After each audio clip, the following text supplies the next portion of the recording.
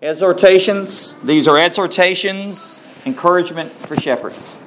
Part 3. I'd like to conclude this series. Again, bring application to it today. There's much to be said. So, let me say this, that in bookstores, Christian bookstores, wherever you go, there's thousands, even online, you can find books. Thousands upon thousands of books that were written about leadership, eldership, volumes upon volumes, and heaps upon heaps about, even good books, about eldership, written about how to be an effective leader, how to basically lead the church. But let me say this, but none can match or even come close to what the Word of God has to say about it. They cannot even compare with what God Himself has to say about godly leadership and eldership here in the Scriptures. And here the Apostle Peter sums up in just a few brief words, by the wisdom of the Holy Spirit of how godly leadership looks like. And let me say, and how it does not look like. He brings out the positive, he brings out the negative. And that's what I like for us to do today. We're going to look at positives, we're going to look at negatives, and we're going to look at the 4 points. I borrowed this and give credit to John MacArthur of the questions, but we're going to see those questions answered from the Scriptures. So these are exhortations of how to lead the church, the body of Christ, the people of God. And the key word is verse 2. It's shepherd. Shepherd the flock of God. That's his exhortation. That's his point. So in saying that, turn with me please as we continue this wonderful study through the book of 1 Peter. And we are now at chapter 5, and we are coming to a conclusion. We're almost there. There's only 13 verses within this chapter, and I'm telling you, he's coming up with some very good practical application of everything he said up until this point. So, Lord willing, we're going to move on next week and look at verse 5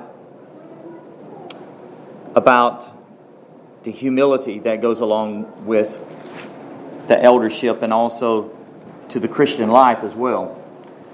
It's loaded, what Scripture has to say about humility. So, hear the word of the living God, beginning at verse 1. Therefore, I exhort the elders among you, as your fellow elder and a witness of the sufferings of Christ, and a partaker also of the glory that is to be revealed, shepherd the flock of God among you, exercising oversight, not under compulsion, but voluntarily, according to the will of God, and not for sordid gain, but with eagerness, nor yet as lording it over those allotted to your charge, but proving to be examples to the flock. And when the chief shepherd appears, you will receive the unfading crown of glory. Let's bow in prayer. May God richly bless His word to the hearing of our ears and receiving of our hearts. Thank you. Father, we do thank you, and we bless you for your word. My prayer is this: speak, O Lord, speak, Lord, for your servant hears. In Jesus' name, amen. Our key phrase again is found verse 2. Everything that is said is about shepherding. Shepherd the flock of God among you. Shepherd the flock of God among you. Shepherds during the time of the Old Testament often, but not always, most of the time, was the youngest, and even children. David began to shepherd as a young child. He was the youngest. Whatever his age, the shepherd's vocation was to protect his flock and to guide them to good pasture and to feed them, to have them fed, and to feed them with healthy food, slow-moving but patient, easily accessible water. The water had to be still and clean. If fed grass of poor quality, the sheep would be malnourished. If the water moved too quickly, the sheep would be too afraid to even drink the water. I found out also that a lot of times when the sheep went astray, when a shepherd would return it, and many times the shepherd would discipline the sheep. A lot of times he would break his leg to keep them from wandering. Such love behind that. And so there's guidance, there's protection, and that is the duty of the shepherd. The flock of God, the sheep of God's pasture, was to be led tenderly and patiently with the care of the shepherd. To safe location was extremely important as well, to keep the wolves from attacking the sheep. So the task of the shepherd was to lead and to guide and to protect and to keep his flock healthy. Throughout the Bible, we read of notable shepherds. There's many that we could go to. I'm not going to go there, but I want to just name them. There's Abel, there's Abraham. Lot was even considered a shepherd. Isaac and Jacob and Laban, and Jacob's 12 sons included Joseph, even shepherded some. We're reading through the book of Numbers. We read of Moses was a shepherd, and we know David was a shepherd. There's also others we don't know a lot about, but they were found in Scripture. Meshach, king of Moab. Jordan was a shepherd. Doeg was a shepherd. Amos was a shepherd. And the shepherds also that came to honor, we don't know their names, but there was a whole group of shepherds to honor and worship our Lord Jesus Christ during the most glorious birth when He was born. And when God announced the birth of Jesus Christ to sweaty, uncouth outsiders out of the city into the fields, God came to the shepherds first to announce the birth of Jesus Christ, the chief shepherd, the great shepherd, the good shepherd. And God was actually, I believe, saying something important about the kind of Messiah that He was sending. Humility, meek and mild. The shepherds were the nobodies that were the first to know of the Messiah's wonderful and glorious birth. They were nobodies. God always takes the weak things of the world to confound the wise, doesn't He? The birth of Jesus Christ was no doubt the most humbling birth of all time, ever in history. We know this. Morbid is just not a mere mortal man, even though Jesus was man. He was God in flesh. God came in flesh. God, the Almighty, the one who made the worlds. It was humble. And it was to the humble nobodies that Jesus Christ desired to know about His birth. They were the first to know about it. And here in our text, the Apostle Peter gives an exhortation to elders. Again, the plurality of elders, and I believe that's very important to every church. And if you notice, if you go back to, you don't have to go there, but if you look at the beginning of this chapter, of this book, he speaks, Peter, an apostle of Jesus Christ, to those who reside as aliens, scattered throughout Pontus, Galatia, Cappadocia, Asia, Bithynia. Think about all the elders in each of those locations. That's a lot of elders, isn't it? So it's just not one or two or even five or maybe 10 elders, but many, many more. So they're scattered throughout. So he's speaking to many, many elders here. So last Lord's Day, we looked at the first question before us. What are the issues in shepherding? What are the issues of shepherding? And that answer is given to us in verse 1 and part of 2a, which says, "Therefore I exhort the elders among you as your fellow elder." He's a fellow elder and a witness of the sufferings of Christ. I believe that's important because he's speaking to suffering Christians that were being persecuted for righteousness' sake. Jesus is our example. He said, we are witnesses of the sufferings of Christ and a partaker of the glory that is to be revealed. Shepherd the flock of God among you. So Peter exhorts the elders among the church And he does so in humility as a fellow elder. I love that. Not a bigwig, the first pope. No, he does it as a fellow elder in humility. He's a witness of the sufferings of Christ and a partaker of Christ's glory to come. That's important because if there's a cross, there's a crown. And that's exactly the order in which he gives. This was the reason he exhorts qualified godly pastors to shepherd the flock of God. It basically expresses the priority and the duty of feeding the flock of God, guiding God's people, in which the Lord has allotted to their charge.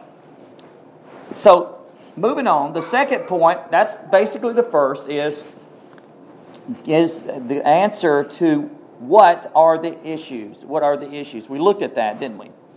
Well, let's go to the second point. The second is very, very obvious.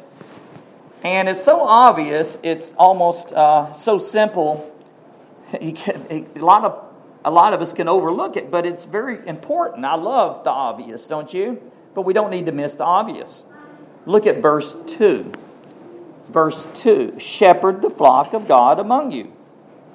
Now, that pretty much tells us a lot. Shepherd the flock of God among you. That the leaders within the church were experiencing the first waves of severe persecution. It's always the leaders, God's shepherds, that get hit with the blows first. And I'm sure many of them were being persecuted just the same. They were being imprisoned for the sake of the gospel, tortured for Jesus Christ and righteousness' sake, and also even losing their lives. Let me say this. The call to eldership, to be a pastor, a shepherd, is very simple. But yet, it's sad to say that many churches do not follow this, especially in our day. I would say that the very most important characteristic and duty to the shepherd is holiness. He is to be holy. This is characteristics, and you can look at this in the qualifications in 1 Timothy chapter 3. He is to be above reproach. What's it talking about? He's to be holy, above reproach. That is his character. That's his personal holiness. I believe that's the most important thing. Integrity. Who he is. Who he is.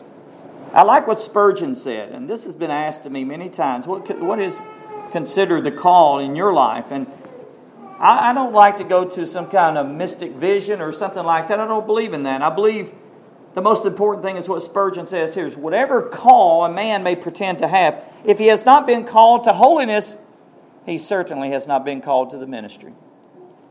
Now, you place that in front of people today. He must be called to holiness, holy living. He must be above reproach. And that call to holiness inwardly is also extended outwardly to lead God's people, to shepherd the flock of God among you. Outward to lead God's flock, to exercise oversight, not under compulsion, but voluntarily, according to the will of God. What is the will of God? Even your sanctification. Even your sanctification. And he says also not for sordid gain. We're going to look at that, but with eagerness. Call to the ministry, biblically speaking, does not include a great vision. I remember when I was in Bible college, people came up to me. I'm called to the ministry, and one particular guy just went on and on and on about visions he had of heaven. And I sat there and I thought, now even at that time I was Pentecostal, okay? And I was thinking, this guy's way out there. And I almost felt intimidated, like, well, you're almost making me think like I'm not called because I haven't seen some kind of dream or vision. You have mysticism, visions, and special revelations. No, we know better than that. Well, rather, it's very practical, isn't it? It's very practical, and it involves factors. Like number one, and I wrote this down from my personal experience. Number one, being faithful to the Lord and to His work and the mundane and everyday living. Second, he's to be qualified biblically. Is the pastor, shepherd, biblically qualified according to the Scriptures, as we looked at in 1 Timothy 3 and Titus 1? Third, does the pastor have the graces, the characteristics of integrity, and also the gifts that are necessary to fulfill the ministry? Fourth, are his life and doctrines sound? Does he adorn the gospel? Does he adorn the gospel? Does he love the Lord Jesus Christ? Is he desiring to be holy? Fifth, and must be most important, will he live? Will he live as an example before the flock of God? Will he live as an example? That's important. And these things always placed before me is I am your pastor and servant. These are important questions, are they not? So the text really clearly states that elders have the most serious, delegated stewardship. And I like to think it's a stewardship because it's given to them. It's not something that they are running it themselves. It's not them. It's a stewardship. They are a servant, all under the head shepherd, the chief shepherd, the Lord Jesus Christ. That's the way I like to see it through Scriptures, and that's the only way that we could see it. It is a stewardship. And notice what he says, to shepherd, not their own flock. I've heard pastors say, this is my flock. Don't you dare bother it. Don't you take sheep from me. Hey, it's not your sheep, mister. It is God's sheep. They are God's sheep. The sheep of His pasture. So any pastor that speaks in those ways know that he's lording over them. Right? They are to shepherd the flock. To shepherd the flock of God. To shepherd the flock of God. It's not his. How do we know this? It's a stewardship. Acts 20, verse 28. And I like to say this scripture here should be hanging on the wall of every shepherd that pastors. Be on guard, Paul says. Be on guard for yourselves. Number one, yourselves. And for all the flock among which the Holy Spirit has made you overseers. Only God makes men. And it is the Holy Spirit that has given this stewardship to them. Has made you overseers to shepherd the church of God, which He has purchased. He has bought with His own blood. So it's a valuable, precious thing. The church has been purchased at a high cost and has been purchased with the blood of Jesus Christ. It's a valuable thing for shepherds to shepherd the flock of God. Pastors, elders. This is a sacred duty indeed. Stewardship, to shepherd God's flock. Commentator Linsky says of this verse, quote, flock, the word flock brings to mind all the shepherd imagery found in Scriptures. The shepherd, sheep, gentle, defenseless, liable to stray, needing a shepherd, happy, peaceful under his care, pitiful when lost, scattered, etc. This is God's flock. This is God's flock that was bought at a great price. Acts 20:28. That is exceedingly precious in His sight. A great trust has placed into the hands of human shepherds who are to pattern after Yahweh, the shepherd. Psalm 23:1. And Christ, the arch shepherd, in verse 4. What shepherd could have the care of any part of God's flock that treat it carelessly? And then he says, and that ends the quote. I'm sorry. So now, Peter's words are sparing, but flow with tender and serious meaning, do they not? Now, the third question is how. Now, I'm going to spend most of my time right here because the how gets down to the nitty-gritty. This is really the meat of what is being said. How? How is shepherding to be done? How is shepherding to be done? Wow, we could camp here for a long time, but look with me to verse 2 and 3. He answers this. Shepherd the flock of God among you, exercising oversight, not under compulsion, but voluntarily, according to the will of God, and not for sordid gain, but with eagerness, and yet nor yet as lording it over those allotted to your charge, but proving to be examples to the flock. That is God's answer to how to shepherd the flock of God. Now, let's break this down. This is very important. How shepherding is to be done, and we see both positives and negatives to this answer, right? We do. There's positives and negatives. First, we see shepherd the flock of God, exercising oversight. Exercising oversight. This actually translates to the original Greek language into a single word, episkopo. Episkopo. I hope I pronounced that right. Which in the Greek means to have scope over, to look upon.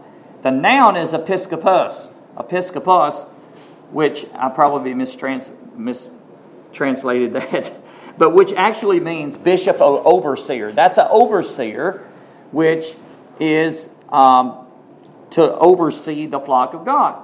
It's not his flock, it's the Lord's, so he oversees it, right? This is the first positive answer for shepherds, and that is to watch over the sheep, their condition spiritually, and is to see that they're fed, that they're led, they're guarded well in the name of the Lord Jesus. And they're into his care. He's going to give an account for this. Every shepherd, whether it be good or bad or whatever he does, how he does it, he is to give an account. And that, beloved, is very serious. It makes me tremble to think of that, but I think it's a great privilege. But also at the same time, I tremble because it's a great, great responsibility that goes with it. The second positive way that elders exercise oversight is by proving to be examples. He must prove to be examples to the flock. Shepherds are to become involved in the lives of the flock. And I thank God for those great opportunities of being involved in each of your lives. It's a wonderful privilege, and I'm blessed to be among you. And all shepherds is to be involved in the life of God's people, and in which they are to care for and to establish a godly pattern, by the way, to be Christ-like. He's to be that example. That's why he needs to watch his life and watch it closely. Even though there are times, even shepherds, we will sin at times. We're not perfect, right? Because we're human beings. But we don't practice that sinning or whatever it may be. And it goes into the qualifications. You must be temperate. You must be self-controlled. You must be patient. You must not be given to wine. Just look at the qualifications there. But above reproach is the umbrella that covers all that. He follows Christ, and they follow him as he follows Christ. The best example is a living example, I heard say once. And I love that. The best example is a living example. We are living epistles, right? And especially the shepherd. He is to be that living epistle, to be Christ-like before he is held at a high standard, rightly so. Biblical spiritual oversight as a godly leader, a shepherd, involves three things. Now, I want to mention these three things here, and this speaks of the perils that are inherent to avoid. These are temptations that the shepherds are to avoid, and I want to go into this, and he's avoided like the plague. And this is something I always keep before me, because especially here in the Word of God, but in shepherding the flock of God. The first one is this. The first danger, and I briefly touched on this earlier, but I want to look a little bit more into it today. Peter mentions in shepherding is under compulsion rather than as eager, willing servant leaders who minister voluntarily. Now, what does that mean, under compulsion?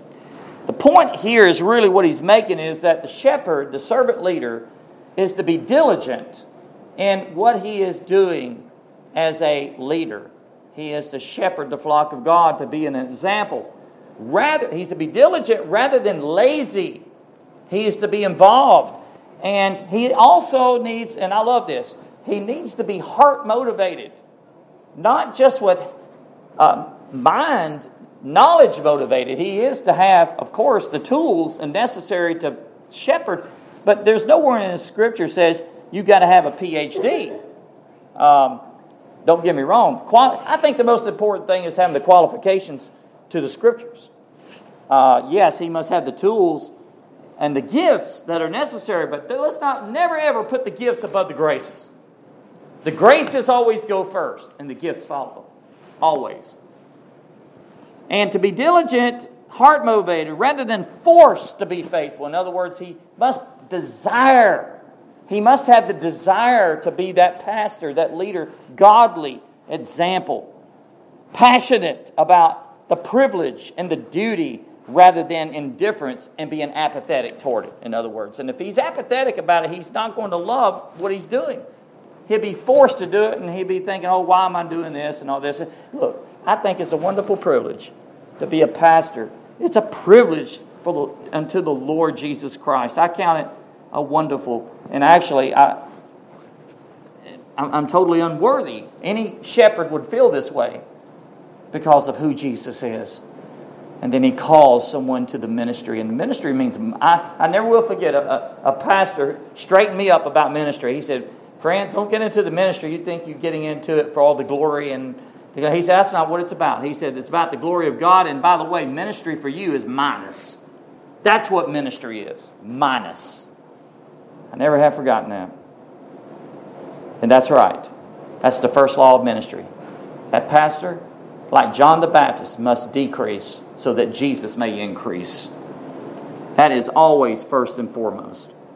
So he must have a heart for God. He must have a heart for God's people. He must have a heart and a love for the kingdom of God and His people. The shepherd, God's people with his own with eagerness. That's what I'm looking for. There's an old saying, and this is a motto among leaders: aspire to inspire before you expire. Let me say that again. Aspire to inspire before you expire. I like that. And we should think of that motto for Jesus Christ and doing that for the work of the Lord and for Christ. Paul said it. Paul declares in 1 Corinthians 9:16, if I preach the gospel, I have nothing to boast of, for I am under compulsion. And then he says this, for woe is me. You know what he means by woe? Damnation is on me if I do not preach the gospel of God. I'm cursed if I do not preach the gospel. I'm under compulsion if I do not preach the gospel. Woe is me. That's how he defined the ministry. He defined proper compulsion to the ministry in 2 Corinthians 5:11 and 14. Knowing the fear of the Lord, we persuade men. Knowing the fear of the Lord, we persuade men. There's the fear of the Lord, which is grounded. We're grounded in that. To persuade men. Persuasiveness. But the love of Christ compels me. The fear of the Lord persuades me, but the love of Christ compels me. I love that. Motivates me. In other words, Paul's saying that's what drives me. It's God's love. The fear of God, well, that's the reason why we persuade people. All men. But it's the love of Christ that motivates, compels. This is zealous. We're to be zealous according to the will of God, just as the Lord wills even the unjust suffering that perfects His saints. And He says that. So, those who shepherd the flock of God should have no doubt whatsoever about their diligence and seriousness of the ministry in which they should fulfill that ministry of caring for the precious souls in which is allotted to them. And that accountability will be one day revealed on Judgment Day. That's the first temptation is to be in the ministry under the wrong reason, for the wrong reason. The second temptation to avoid, and this is a big one, the second peril for shepherds to avoid is the temptation to be motivated by money and material benefits. How many preachers today is in the ministry for the money, for what they can get out of it, for personal gain? That's what Scripture says. Notice, not for sordid gain. Not for sordid gain. King James says it strongly, for filthy lucre. Filthy lucre. Acts 20, 33 through 35. I read it last week, but let me look at it again. Apostle Paul gives the right attitude of the ministry here. He says, I have coveted no one's silver or gold or clothes. You yourselves know that these hands minister to my own needs and to the men who were with me, to the men that were with me, and everything I showed you, that by working hard in this manner, you must help the weak, and remember the words of the Lord Jesus, that He Himself said, it is more blessed to give than to receive. That's a good motive, isn't it? And he gives the right attitude. Stress this point, that the basic scriptural qualification for elder makes it crystal clear that his character, he is to characterize a selfless servant. He is to wash feet. He is to be a servant, not an overlording dictator. Not an overlording dictator committed to, the real shepherd should be committed to sacrifice and not preoccupied with money. He should not be in it for the money. Filthy lucre, the love of money. And it's obvious as you look around, sadly to say, you see a lot of pastors as fallen prey of this. They get in it just for the money. And they say they're not in it for the money, but they say it's need, but not greed. But obviously their life says something else. The love of money. What does Scripture say? God has a commentary to say about this. If you look at 1 Timothy chapter 6, you can go with me there. 1 Timothy chapter 6. Look at verse 6 through 10. Verse 6 through 10. Paul's giving warning to those who are motivated by the love of money, by the way. And I think this speaks to shepherds right at the top of the list. Listen to what he says. But godliness, in verse 6, but godliness actually is a means of great gain when accompanied by contentment. Contentment. For we have brought nothing into the world, so we cannot take anything out of it either. For if we have food and covering, with these we shall be content. Jesus mentioned this. Then he goes on to say, but those who want to get rich fall into a temptation and a snare and many foolish and harmful desires which plunge men into ruin and destruction. For the love of money, the love of it. Money in itself is not evil. It's the love of it. It's the heart. But he says the love of it is the root of all sorts of evil.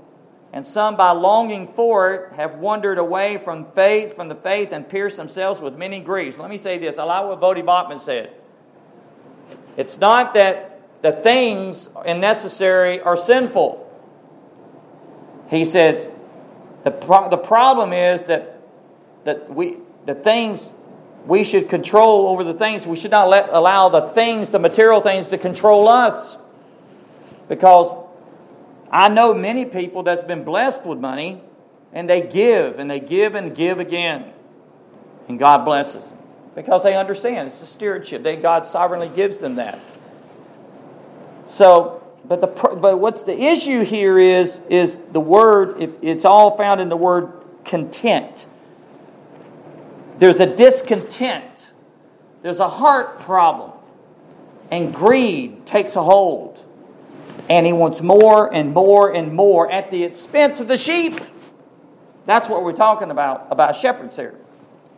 And that's why Paul says that people that desire to be rich, they fall into temptation and a snare of the devil. If they can't handle their paycheck and the money, how can they handle the souls that God gives them? So, this temptation pierces themselves with many griefs, beloved. That's what the Word of God says. That's God's commentary on discontentment. Discontentment. We need to be content because he says contentment. Godliness with contentment is great gain. Amen? So, the Christian, this is for all Christians, not only shepherds, but shepherds as well, because he's an example. And he gives warning. But he goes on. So, back to Peter. He's talking about sordid gain. We're to watch out for. He's to be an example Beware of sordid gain. Amen? By the way, this text does not say that shepherds are not to be properly compensated. We know better than that. Jesus says a laborer is worthy of his hire. And he is to be rewarded with honor. Scripture even says double honor. But we need to also know how we translate that. So there's a balance. There has to be wisdom. A laborer is worthy of his hire, of his wages. It's basically, what is it saying then? It's saying that he's given warning of the wrong motives in the ministry. What I'm referring to is people that get into the ministry for the wrong motives. They want to get out of it. They use people and abuse people rather than serving them and loving them and being there for their souls. I'm telling you, it's going to be a serious accountability when the judgment day comes, and it makes me tremble for myself. But when all these false teachers are going to stand before Jesus Christ, the chief shepherd, and God knows their hearts, and He can search the reins of their hearts, and then it's going to be laid bare because the fire is going to be laid to them, and then everything's going to be opened up. Nothing gets by God, folks. He knows their motives. He knows our motives. He knows my motives. He knows why. Everything. Let me say this. It's basically, again, saying about the Romans, seeking wealth and material things for the sheep's sake, robbing from them, but they're robbing from God. Speaks of this that true shepherds, after God's own heart, would never do this. They would never use God's people for their sordid gain. The sheep's money, or acquire to steal from them, or rob from them, that's so dishonest. It's fraudulent. Like the false prophets of old. Jesus called them hirelings. He called them hirelings or hired hands. John 10, verse 12. Jesus says, he who is a hired hand, hireling in the ministry, basically, what he's speaking of for the love of money, for himself, for what he gets out of for himself, not for God or for the flock of God. He's a hired hand. And he says, and not a shepherd, Jesus says, who is not the owner of the sheep, sees the wolf coming, leaves the sheep, flees. The wolf snatches them and scatters them. And the hireling flees because he's a hireling. In other words, he don't care. Jesus says, and he's not concerned about the sheep. He's not concerned about the sheep. He's a hireling. And he performs his duties only because of the good times. But when the bad times come, it's a different story. When imminent danger comes, he goes away. Well, you see many false teachers like this. It reminds me like the false prophet of Balaam. They only serve God for what they can get out of it. That's Balaam. Look at Jeremiah 23. Jeremiah 23. You know the Old Testament. I love looking at the prophets because they throw so much light on the apostles and everything that is said in the Scriptures. Now stay with me in the Old Testament. We've got several Scriptures I'd like for you to see. Notice what he says. Woe, in verse 1, woe to the shepherds who are destroying and scattering the sheep of my pasture. This is God speaking now, declares the Lord. Therefore, thus says the Lord God of Israel concerning the shepherds who are tending my people. You have scattered my flock and driven them away, and you have not attended to them. Behold, I am about to attend to you for the evil of your deeds, declares the Lord. And then he says, then I myself will gather the remnant of my flock out of all the countries where I have driven them, and bring them back to their pasture, and they will be fruitful and multiply. And I love verse 4. And I will also raise up shepherds over them, and they will tend to them, and they will not be afraid any longer, nor be terrified, nor will any be missing, declares the Lord. And then there's a prophecy again. Behold, the days are coming, declares the Lord, when I will raise up for the David a righteous branch, and he will reign as king, as act wisely, and do justice and righteousness in the land. He's talking about Jesus, the great shepherd of the sheep. He's going to be the shepherd that you want to look at. Behold the Lamb of God. But notice the warnings. MacArthur says such despicable behavior of false prophets is typical of charlatans and heretics who masquerade as the servants of God to make themselves rich and their victims destitute. Do we see this today? It's everywhere. It's so sad. It breaks my heart. It's sad. What does God Himself again have to say? Now, as we're in the Old Testament, I want to give you some scriptures from the Old Testament of what God Himself says about false prophets that steal from God and steal from God's people. Look at Isaiah 56:11.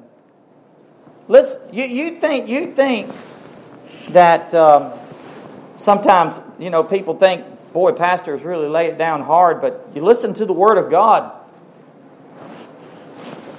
about false teachers.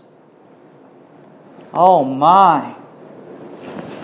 Isaiah 56:11. Listen to what God says. And the dogs, He calls them dogs, are greedy. They are never satisfied. Never satisfied. And they are shepherds. Did you see that? They are shepherds who have no understanding. And they have all turned to their own way. Each one to his unjust gain, without exception. That's God. Go back to Jeremiah. Look at chapter 6, verse 13. Jeremiah 6:13. For from the least of them to the greatest of them, from the least of them to the greatest of them, everyone is greedy for gain. And from the prophet to the priest, everyone deals falsely. From the prophet to the priest. See, there's nothing new under the sun. This was happening in Isaiah's day and in Jeremiah's day. Then jump just a couple of pages to Jeremiah 8:10. It's almost word for word identical, but just a little different. He says, therefore I will give their wives to others. And what he's saying there is basically a judgment.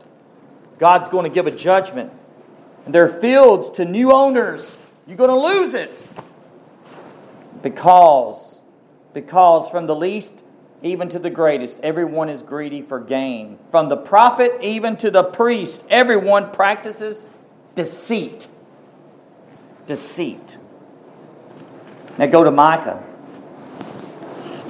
Micah chapter 3 verse 11. Listen to this. Her leaders pronounce judgment for a bribe. Her priests teach for pay.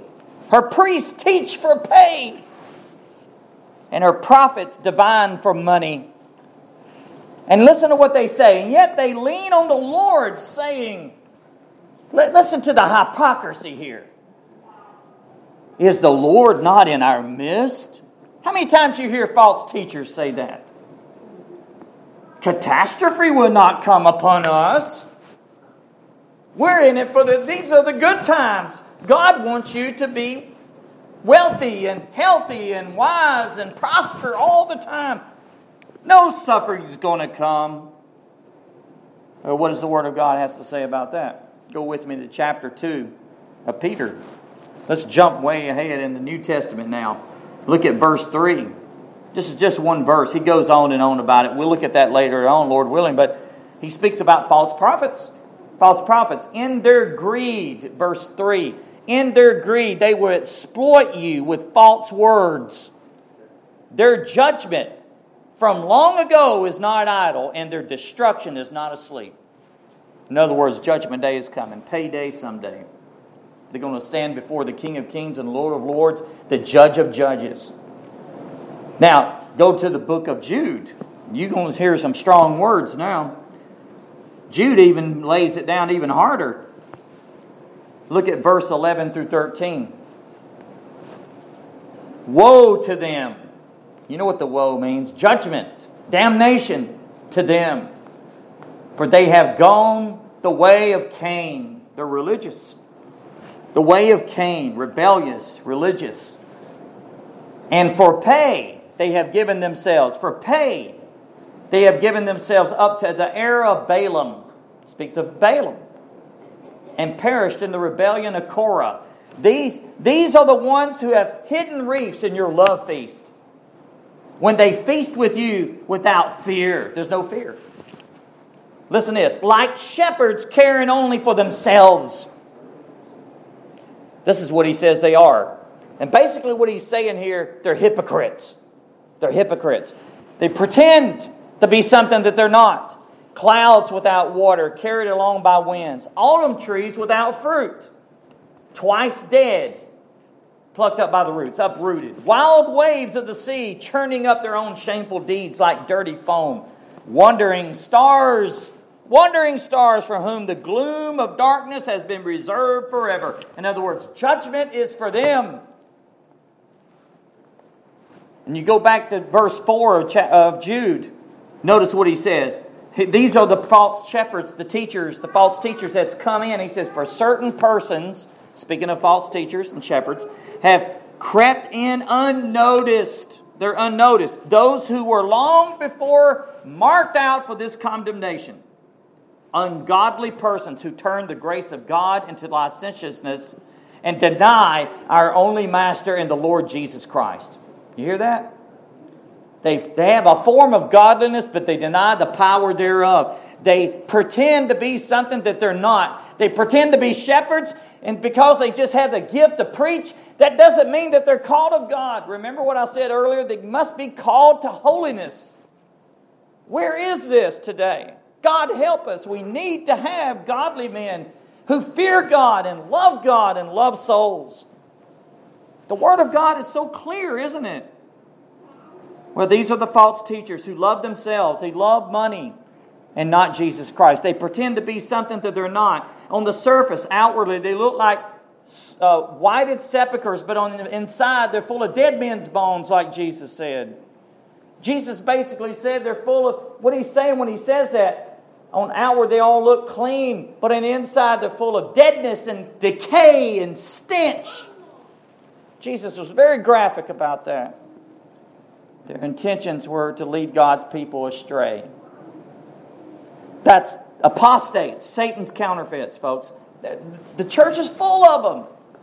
We need a revival, folks. And by the way, they're not getting by.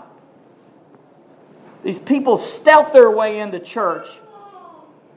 Oh, I tell you what, there's coming a judgment day one day. But true shepherds will not do this. They eagerly love and rejoice the privilege to serve God in the flock. It's a privilege, personal privilege for God. I like what David Livingston, I came across this quote and I shared it with Brother Keith, but I sent it to him. I want to share it with you.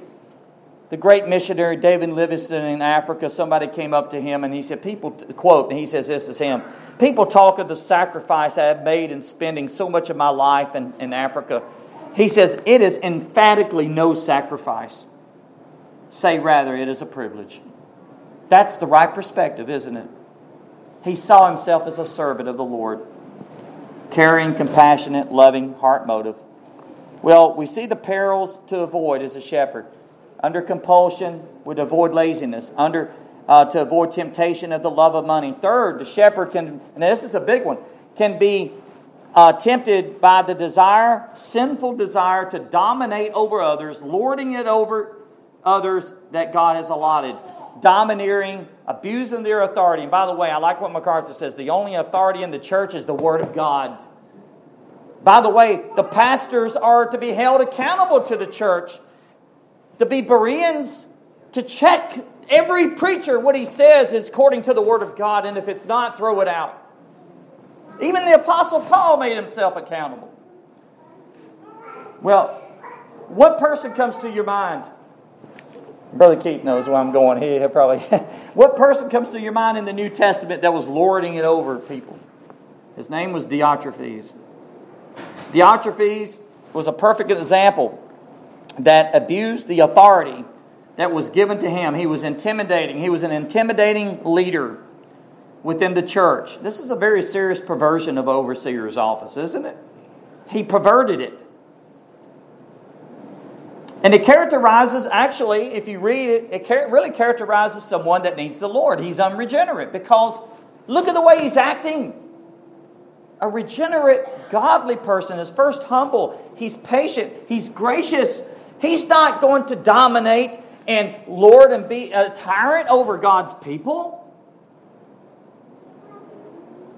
Brother Keith, you and I talked about this.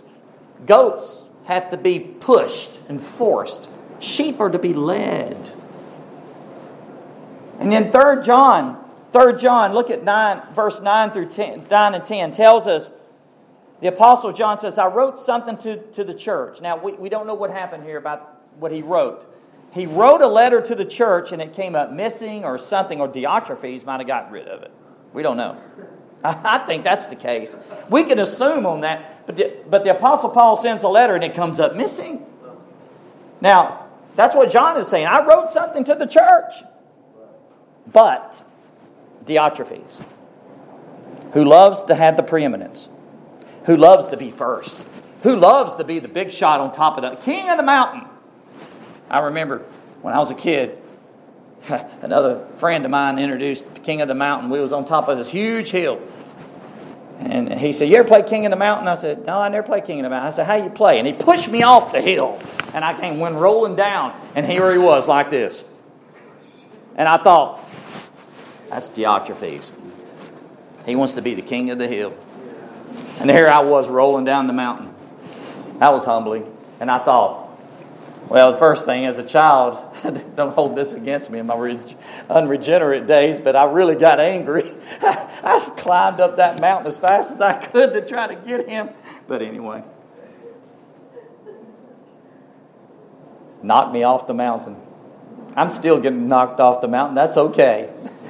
God, keep me humble. Diotrephes, who loves to be preeminent, does not accept what we say. Notice what John is saying, what we say, the apostles. Here's a man that's not only lording over and abusing authority in his church, he cannot receive authority himself. He's not submissive to authority. Then he says this, for this reason, if I come, I will call attention to his deeds, which he does, unjustly accusing us with wicked words. Listen to that, slander. And is not satisfied with this, he himself does not receive the brethren. Either he forbids those who desire to do so and puts them out of the church. He excommunicates them. He loves to do this because he's king of the mountain. Right? Verse 11, beloved, do not imitate what is evil. See, John is saying this is evil. What this man's doing is evil. But what is good? So now we could preach a whole series on Diotrephes, right? Lord willing, we may do so in the future. But if God gives us that, but because we see it so often in the church. But this man was definitely an abuser of authority. He abused his authority. Don't we see this today?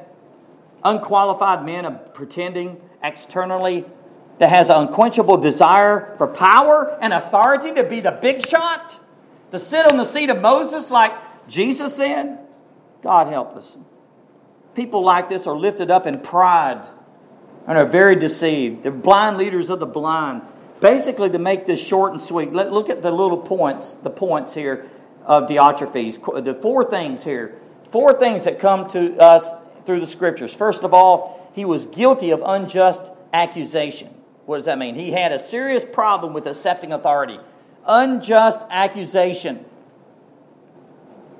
He did not accept the authority with God. That means he's got a problem with authority with God and men and the apostles. And that's why John says, I'm going to come and deal with him because of his deeds. Jesus said, what about the words of your mouth? What comes forth out of your mouth comes from the heart. And he said, what comes out of that mouth shows you everything what's in that heart. So slander was coming out of this man's heart, out of his mouth, and it was in his heart. Diotrephes had a serious heart problem, folks, with wicked words. Third, notice the third thing, he does not receive the brethren. He slandered the apostles, but deliberately defiled the others within the church. He loved to excommunicate people. He wanted to be the bigwig. Don't we see this? And haven't we related to it? God help us. Fourth, he puts them out of the church. Again, he had the habit of excommunicating people because he wanted to be the big shot. He abused his authority. And he did this in the name of God. And that's why the apostle says, I'm going to come and deal with this. I'd love to have been a fly on the wall to hear that meeting. Sadly and tragically, we're seeing this too much in our day, aren't we? Men who are abusing authority, they have no idea what it means to wash feet. Jesus himself washed feet. Amen? How much? Well, no one's any better than Jesus. And he stooped down, God in the flesh, to wash feet. That convicts me every time. Well, God knows how to separate the tares from the wheat. Amen? And He's going to do it because one day He's going to purify His church and persecution is going to come. And that's what it says in 1 Peter 4, 17 and 18. For the judgment to begin, for the time has come for the judgment to begin at the household of God. And if it begins with us first, what will be the outcome, the end be, to those who do not obey the gospel of God? So the shepherd, the true shepherd now, is to avoid these temptations. He's to avoid them because they are temptations. These men don't automatically fall. They get into the ministry and then it comes to them, then they fall prey to it. Just like marriage. Everybody intends to marry good and right first, but something happens down the line. Sin, unforgiveness, bitterness, pride, arrogance. You could go on and on with all the sins and the corruption. That's why we need to stay in the Word of God and watch and pray that we enter not into temptation. Beware of haughtiness, lording over. Shepherds are to beware of having a Diotrephes spirit. We are rather to be humble, lowly servants of the Lord Jesus Christ, not going around trying to control God's sheep and trying to micromanage every one of them. God help.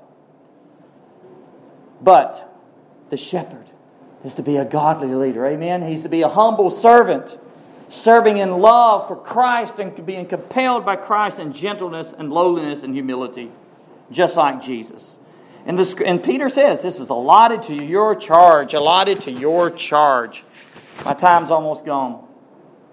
Jesus speaks a lot about this in Matthew 18. Please read that in your devotional time. I had that to go to, but the words of Jesus talks very serious about offending a brother. Very quickly,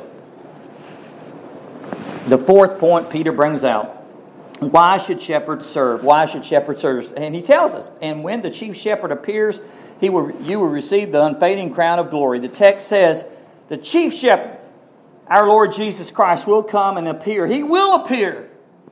He's coming back. He's the good shepherd in John 10. He's the great shepherd of the sheep in Hebrews. He's the chief shepherd in Peter. And this is Jesus himself. Now, speaks of the coming of Jesus. Revelation 1:7, I mentioned this earlier. Behold, He's coming with clouds, and every eye will see Him, even those who pierced Him, and all the tribes of the earth will mourn over Him. So it is to be. Amen. Revelation 3:11, listen to this. I am coming quickly. Hold fast what you have so that no one will take your crown. Revelation 2:10, do not fear for what you are about to suffer. Jesus knew. Behold, the devil is about to cast some of you into prison so that you will be tested. You will have tribulation for 10 days. It's only for a season, right? Be faithful unto death, and you will receive the crown of life. Revelation 22:7, and behold, I'm coming quickly. Blessed is he who heeds or keeps the words of this prophecy of this book. Revelation 22:12, behold, I'm coming quickly. My reward is with me to render every man according to what he has done. Wow. Jesus keeps an account of everything. Speaking about the deeds. Revelation 22:20, he who testifies to these things says, yes, I'm coming quickly. Amen. Come, Lord Jesus. Well, He's coming back. Scripture says a lot, and He's going to appear. That means make manifest. He's going to come personally. And there's an unfading crown of glory. James speaks of the crown of life. The crown of life, which the Lord promised to those who love Him. To those who love Him. Paul wrote in 2 Timothy, in the future there's laid up for me a crown of righteousness, which the Lord, the righteous judge, will award me on that day, but not only to me, but also to all those who loved His appearing. Who loves, that's the key right there. Loving God. Crown of rejoicing is spoken of. Well, I need to bring this to an end. It really comes down to this, and I love the old hymn. We never sing it. It's hardly been heard of, but Tozer spoke of it. "'Tis a point I long to know, oft it calls anxious thought. Do I love the Lord or no? Am I His or am I not?" You know, the Lord Jesus really put a tight line on this, and He said, love's final test is really our obedience to His commandments. Our Lord Jesus drew a line plain and tight. One side, He said, these are the ones that keeps His commands. These are the ones that love me. On this side, these are the ones that do not keep my sayings, and they don't love me. That's that plain and simple. John 14:15. If you love me, Jesus says, you will keep my commandments. That's Jesus. If you love me, keep my commandments. Obedience to His commandments. John 14:21. He who has my commands keeps them as one who loves me, and he who loves me will be loved of my Father, and I will love him and manifest myself to him. And then Judas, not Iscariot, this is another disciple, said to him, Lord, what then has happened that you are going to disclose, manifest yourself to us and not to the world? What a question. In other words, he's asking, how can this be? Jesus gives the disciple a powerful but simple answer. Jesus said, if anyone loves me, he will keep my word, and my Father will love him, and we will come to him and make our abode, our home with him. And he who does not love me does not keep my words. And the word which you hear is not mine, but the Father's who sent me. You know what that means? Obedience. Simple obedience to the Word of God. That's how we show our love to Christ. We obey His words. Wow, that's loaded, isn't it? That convicts me all over. Now, there's so much more I want to say here, but let me give you a story. And you've heard, I might have mentioned this wonderful story before, and it's true. It's about Psalm 23. It says this: years ago, a great actor, Richard Burton, was given a grand reception in his childhood parish. While replying to complimentary speeches in the parish auditorium, he asked if there was anything they specifically wanted to hear from him. And after a minute's of pause, his old pastor asked him if he could recite the Good Shepherd Psalm, Psalm 23. Psalm 23, which he had taught Richard Burton in his Sunday school class.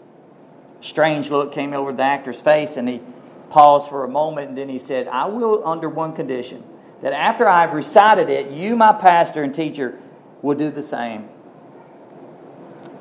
And the pastor said, the old retired pastor in a wheelchair, I'm not an actor, but if you wish to do so, I will recite it after you do. Impressively, the actor began the psalm. His voice and intonation were absolutely perfect. He held the audience spellbound. He said it perfectly. And as he finished, a great burst of applause, people rose up and applauded him, broke from the audience like a wave. And as it died away, the old pastor rose in his wheelchair, from his wheelchair, bent, broken, began to recite this wonderful psalm. His voice was feeble, shivering, broken, and his tone was faultless. But when he finished, there was not a dry eye in the room. There was no applause. You could hear a pin drop. The actor rose with his voice quivering. He said, ladies and gentlemen, I've reached your eyes and your ears. My old pastor reached your heart. That's the difference. That's the difference. The difference is, and this is what he said, the actor, I know the song, but the pastor, he knows the shepherd. He knows the shepherd of the song. And doesn't the psalm say, the Lord is my shepherd? He's my personal shepherd. That's all that's going to matter on Judgment Day. Is He your shepherd? Is He your Savior? Is He your Lord? Do you love Him? Do you desire to please Him and to walk with Him and be closer to Him? Oh, I love that story. It's a personal relationship. All we desire to hear Jesus say, well done, good, faithful servant. You know, in the original it says slave. Well done, good and faithful slave. You were faithful with few things, and I will put you in charge of many things. Enter into the joy of the Lord. That's what we want to hear. That is everything. That is our goal in life. May we strive with all of our heart, by God's grace, to love Him. I, as a shepherd, and a sheep as well, because every shepherd needs a shepherd. The great shepherd, the chief shepherd, the good shepherd is Jesus Christ. To Him be the glory. Amen? Let's pray. Our Father and our God, these are the days on earth that we just desire for Jesus to come back. Lord, that's our yearning, that's our desire with all that's going on, Lord. Lord, I believe, as you said, this is the beginning of sorrows, but Lord, our desire is even so come, Lord Jesus. Lord, you also told us in your word that all who have this hope, this blessed hope in us, purifies themselves just as you are pure. Father, we ask that you purify us, cleanse us, wash us, I pray. Prepare us for times that are about to come upon us. Prepare us in your perfect love and your personal care as the great shepherd of the sheep. As your children, Lord, enlarge our small little hearts. Increase our desire to more of holiness and godliness and fear of you and our hatred to sin within us, O God. Help us to love righteousness and to hate iniquity. Lord, we know the time is short. But Lord, our time on this earth is short. So Father, may we look at eternity. May we behold the Lamb of God. That's all that matters. And Father, the more we see our own personal sin, the Lord, it increases our desire to be with you and to come home with you. Lord, you are our great exceeding reward. Help us, I pray. Blessed Lord, in this old passing world, it's only a smidgen, a small grain sand compared to the eternal bliss that awaits us in heaven. Help us to have our sights clear and live by faith and to obey you and by your grace. And Lord, to please you to the end for your glory and to do your will. Lord, that's our prayer. Your will be done on earth as it is in heaven. Your kingdom come. Your will be done. So Lord, I just pray. Father, we pray, come Lord Jesus. Come, even so. Keep us in your grace, we pray. Because all authority is yours. In Jesus' name, amen and amen. Praise God.